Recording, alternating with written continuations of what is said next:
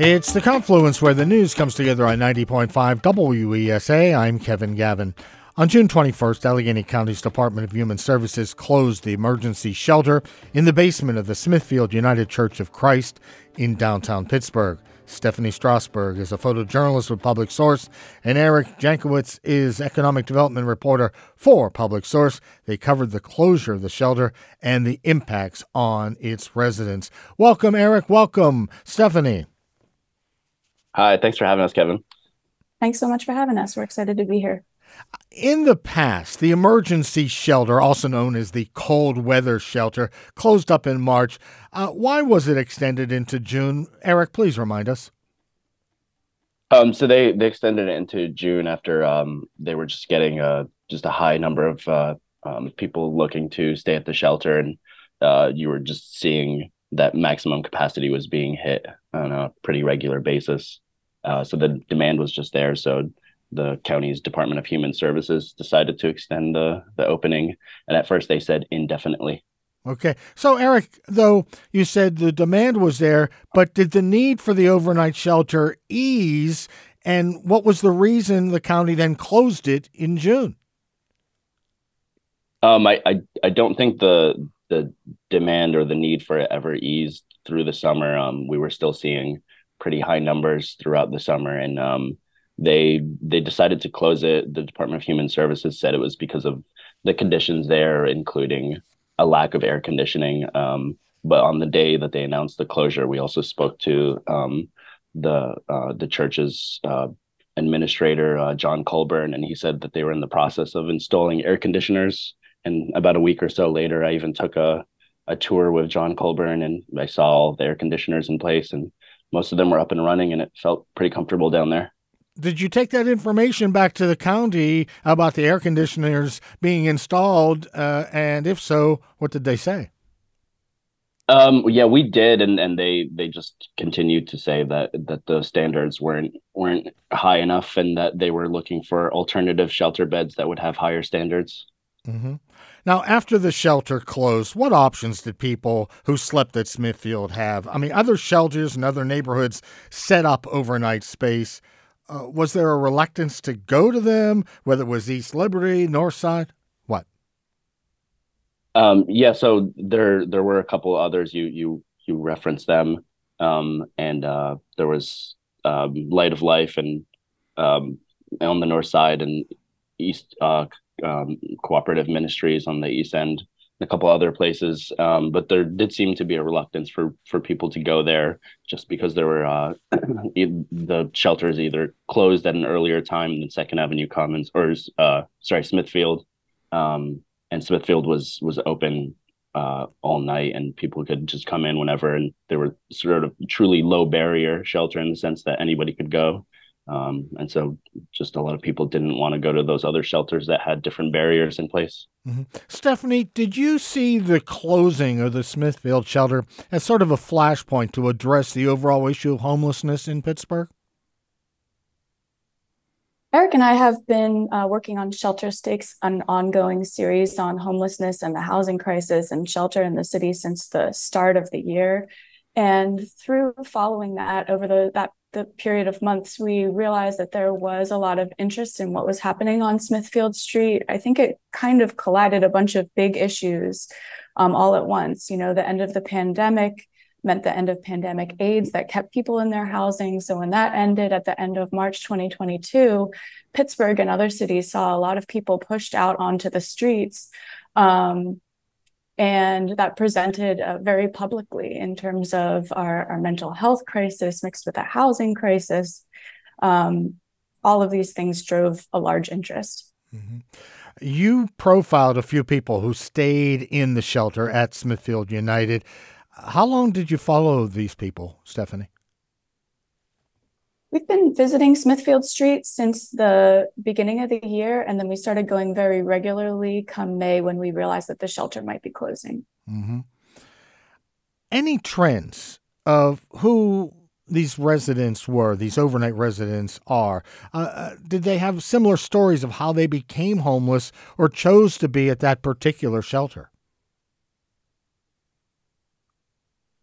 I think, the experience of homelessness is as wide and varied as people are, as the people experiencing homelessness are. So we saw a wide range of people. Sam, the person that we ended up following very closely, he was somebody with advanced degrees. He had a master's degree, was starting his own business, had come from India via Philadelphia, via North Carolina, via Atlantic City. He had traveled all over the world and had written a book and designed classes. So we had somebody like that. And then there were people who are just coming out of Allegheny County jail and didn't have a place to go. There's people whose relationships had fallen out, that maybe they were staying with a partner and it no longer felt safe or healthy for them to stay with that partner anymore, or other people who had addiction issues that made it hard for them to maintain other types of housing or housing at other, or I should say shelter at other shelters. Right. So it was really a wide range of people. Everybody's story was pretty unique. Mm-hmm. Eric, when the Second Avenue Commons shelter opened in November, did that change Smithfield's population? Did it bring it down at all? What? So yeah, Kevin, that was the expectation that Second Avenue Commons was going to be a replacement for Smithfield, and Smithfield wasn't even supposed to open at the beginning of that season. But because Second Avenue Commons was they were also experiencing just high amounts of demand at their overflow shelter, that the county decided to open Smithfield anyway, and then Smithfield as well quickly hit max capacity. So there was definitely a need for both of those shelters, and we're not too far away from the beginning of the next winter season, right. And it seems like we're kind of at the same place that we were at the beginning of last year. To either of you, has the number of unhoused individuals been underestimated? If the Second Avenue Commons filled up immediately and the overflow filled up and there was still the need for the emergency shelter, have we been underestimating the demand for sheltering people? Yeah, I would say it seems like there's definitely we're not quite sure as a society how many people are experiencing displacement, and the way that we even measure it is wholly unscientific, where there's just a day, and I think it's in February, where they go out on a really cold night and just count the number of people they see who appear to be experiencing homelessness. So yeah, it definitely seems like there's some lack of insight into that, and I don't know if that's anyone's fault. I think that's just the nature of that. It's just hard to get a full grasp on it. Eric, you've spoken with shelter workers. Oh, go ahead, Stephanie. Oh, I was just going to say, it is really hard to track because it's something that people can kind of cycle in and out of, and you don't always know.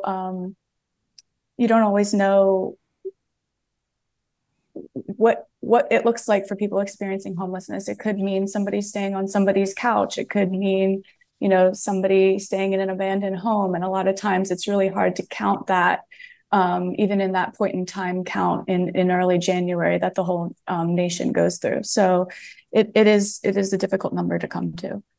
Eric, you also spoke to shelter workers, Team PSBG.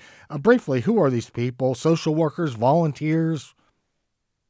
Yeah, I think they're sort of a mixed bag, all of the above. When we asked PSBG to describe who they are, they said, "We're a group of diverse humans who believe everyone deserves to be accounted for." And yeah, there's just maybe about half a dozen or so of them that work the Smithfield Shelter stairs now, and they're still there every night. They're reporting about 60 people or so are coming through there looking for a space to sleep at, even though the shelter's obviously closed. And the county is not supporting the maintenance of staying out there every night. So they told us that the project has been defunded. Okay, well, that brings me to my final question, very briefly to each of you. Officials have said they'd try to help those displaced find new accommodations. So is this the end, a month out? Is this the end of efforts from the county to assist those impacted by this closure? Very briefly, Stephanie. No, I don't think this is the end. I think the county is feeling that there's a lot of attention on this right now. And there's also a lot of people that work at the county that are driven to find unique and diverse ways of being able to assist people. And that's looked like bringing on a lot more teams that are doing outreach on the streets. And it also means looking to decentralize shelter so that when there's a surge again in the wintertime in terms of needing emergency shelter, they're able to, instead of having people all at one place downtown, perhaps have a bunch of smaller places spread throughout the city and the region. And very briefly, Eric. Yeah, and the county has praised Team PSBG for their work and has expressed interest in wanting to do more work with them. So there's always that possibility, even though it sounds like talks between the two groups have kind of cooled down over the last few days. But yeah, I think there's always options. Stephanie Strasberg is a photojournalist with Public Source. Eric Jankowicz is economic development reporter for Public Source. Thanks for your reporting and thanks for joining us today. Thanks, Kevin. Thanks so much, Kevin. Thank you.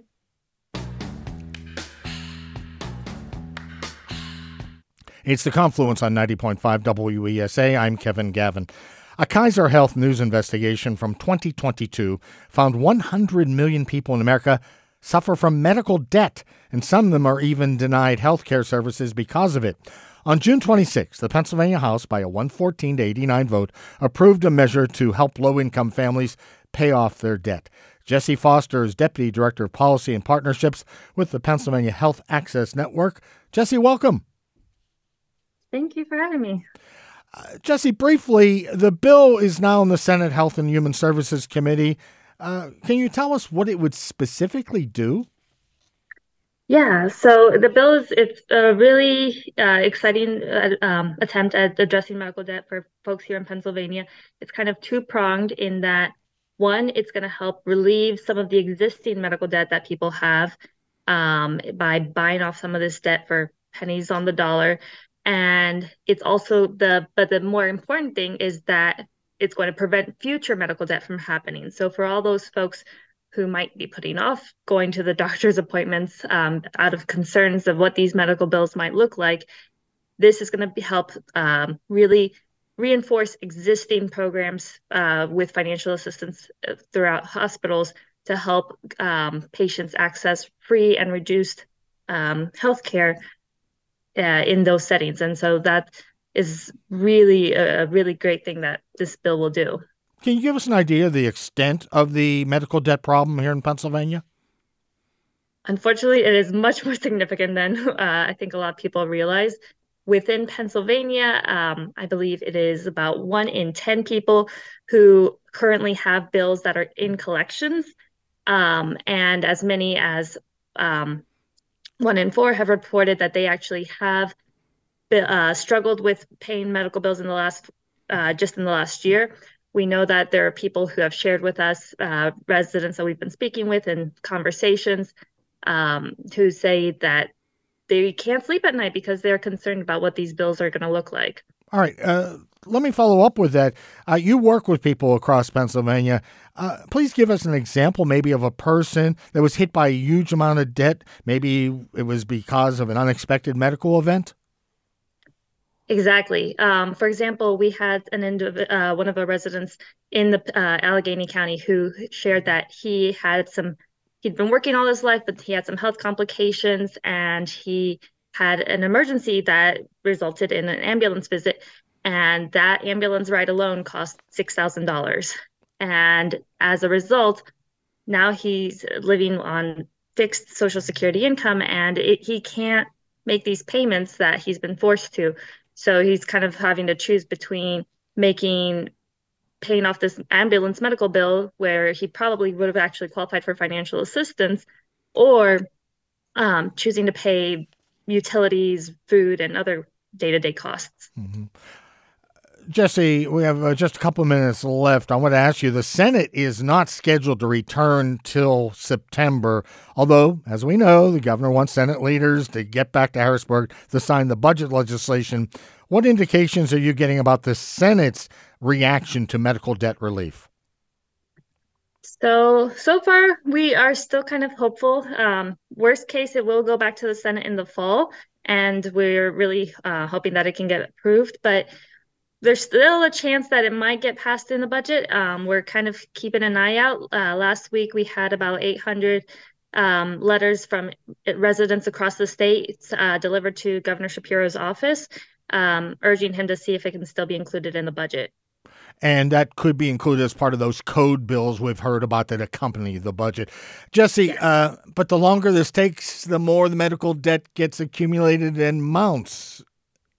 Yes, and unfortunately, the medical debt is not only what is kind of like counted medical debt that's already in collections, but we know that there's a lot of people who simply are paying off these bills and putting them on credit card payments, or they are just going through their life savings.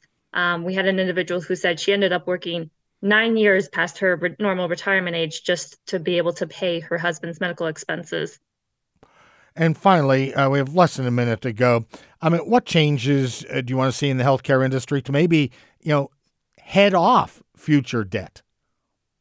Precisely. We just want to see anything that can be done to prevent medical debt from happening in the future. And so with House Bill 78, introduced by Representative Venkat, this is going to be an attempt to help cut people from getting those bills, people who are already eligible for financial assistance programs, and reduced cost to these medical bills.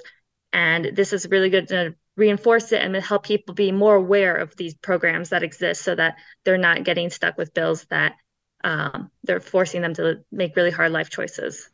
And so, therefore, are you confident, whether it's the summer with the budget or in September, that this legislation will get passed eventually?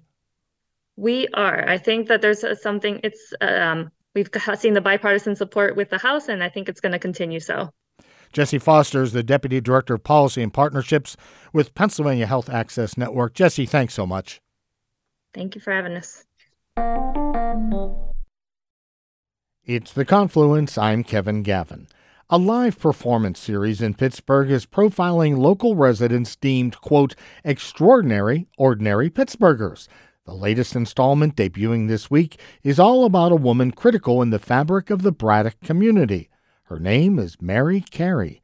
90.5 WESA's Bill O'Driscoll has more. The series People of Pittsburgh is produced by an experimental theater company called Real Time Arts. Founders Molly Rice and Rusty Thalen first met Mary Carey 8 years ago while creating a show called The Saints Tour of Braddock. They recruited local collaborators. We ask around, we say, who's like the heart of the community? Who's the community hub? Who knows everybody?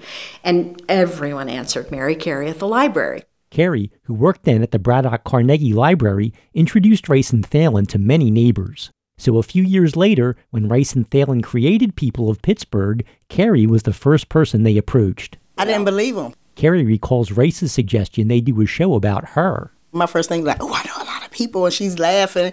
She was like, Rusty said she would say that. She did not think we were talking about her. This is so quintessential Mary, right? She was like, oh, you're doing a show about People of Pittsburgh. Let me give you 10 different names. Rice says Carey, who's 54, was finally persuaded. She said, great, I'd love for you to do a show about me, but it has to be about everybody. While it's not really about everybody, Carey knows, the new show is no conventional play. It's built around excerpts from audio interviews with Carey, her friends, and neighbors. Billed as part variety show, part listening party, part community gathering, the cast of 10 teams professional artists with adults and kids from Braddock whose lives Carey has touched. One is Carey's longtime neighbor, Sanford Mark Barnes. He says she works hard to keep neighborhood children busy. She come knocking on the door, Mr. Sanford, we got stuff going on in the library.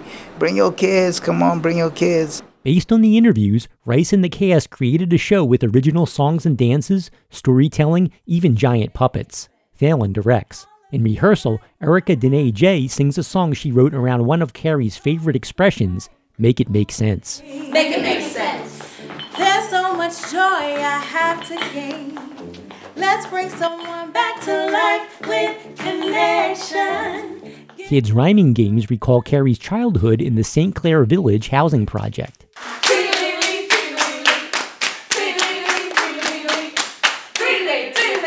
In one interview featured in the production, Carey's lifelong friend Kenya describes their relationship. I met her when I was 13 years old. When I needed a mother, when I needed a friend, when I needed a sister, she was it. She's still it. The show also recounts difficult times in Carey's life, including her struggles as a young single mother and her troubled first marriage, as discussed in this interview with Rice. That's where you got the name Carey, that husband? Yeah, that husband. Mm-hmm. And so what happened with him? He was no good for me. He wasn't good for you. The show is titled The Constellationist. Rice says that's because Carey creates relationships between other people, like stars in a constellation. Other performers include Braddock resident Lish Danielle and her 2 young sons. In this monologue, Danielle recalls a low point in her life when Carey, quote, resurrected her by welcoming her into the library. She talked to me with no agenda, no selfish gain. I had to stop the tears because some random woman saw something I hadn't shown in a long time. She saw me. Danielle adds, "We want Mary to know that now is the time to be adored." How does Carey herself feel about all this attention? Aside from recordings, she's not in the show and she avoids rehearsals. Like, I seen the script, but I want to be as surprised just as everybody else. But she says hearing the interviews moved her. What took me was listening to, I might cry a little bit, listening to her interviews with other people. Overwhelming. People had never told her how they felt about her before. No, that's the thing about it. It just blew my mind. The Constellationist runs 90 minutes. It gets 5 performances Wednesday through Sunday at Attack Theater Studios in Lawrenceville. Bill O'Driscoll, 90.5 WESA News. And for today, that is the Confluence, where the news comes together on 90.5 WESA. Next time, some hospitals in the region are using a machine learning model to help ID patients at high risk for serious post-surgery complications. Plus, how many Pennsylvanians could be affected by a boost in the minimum wage? Thanks to our team, Addison Deal, Laura Satsui, and Mary Lee Williams. I'm Kevin Gavin. Until next time, hope you have a good day of good news.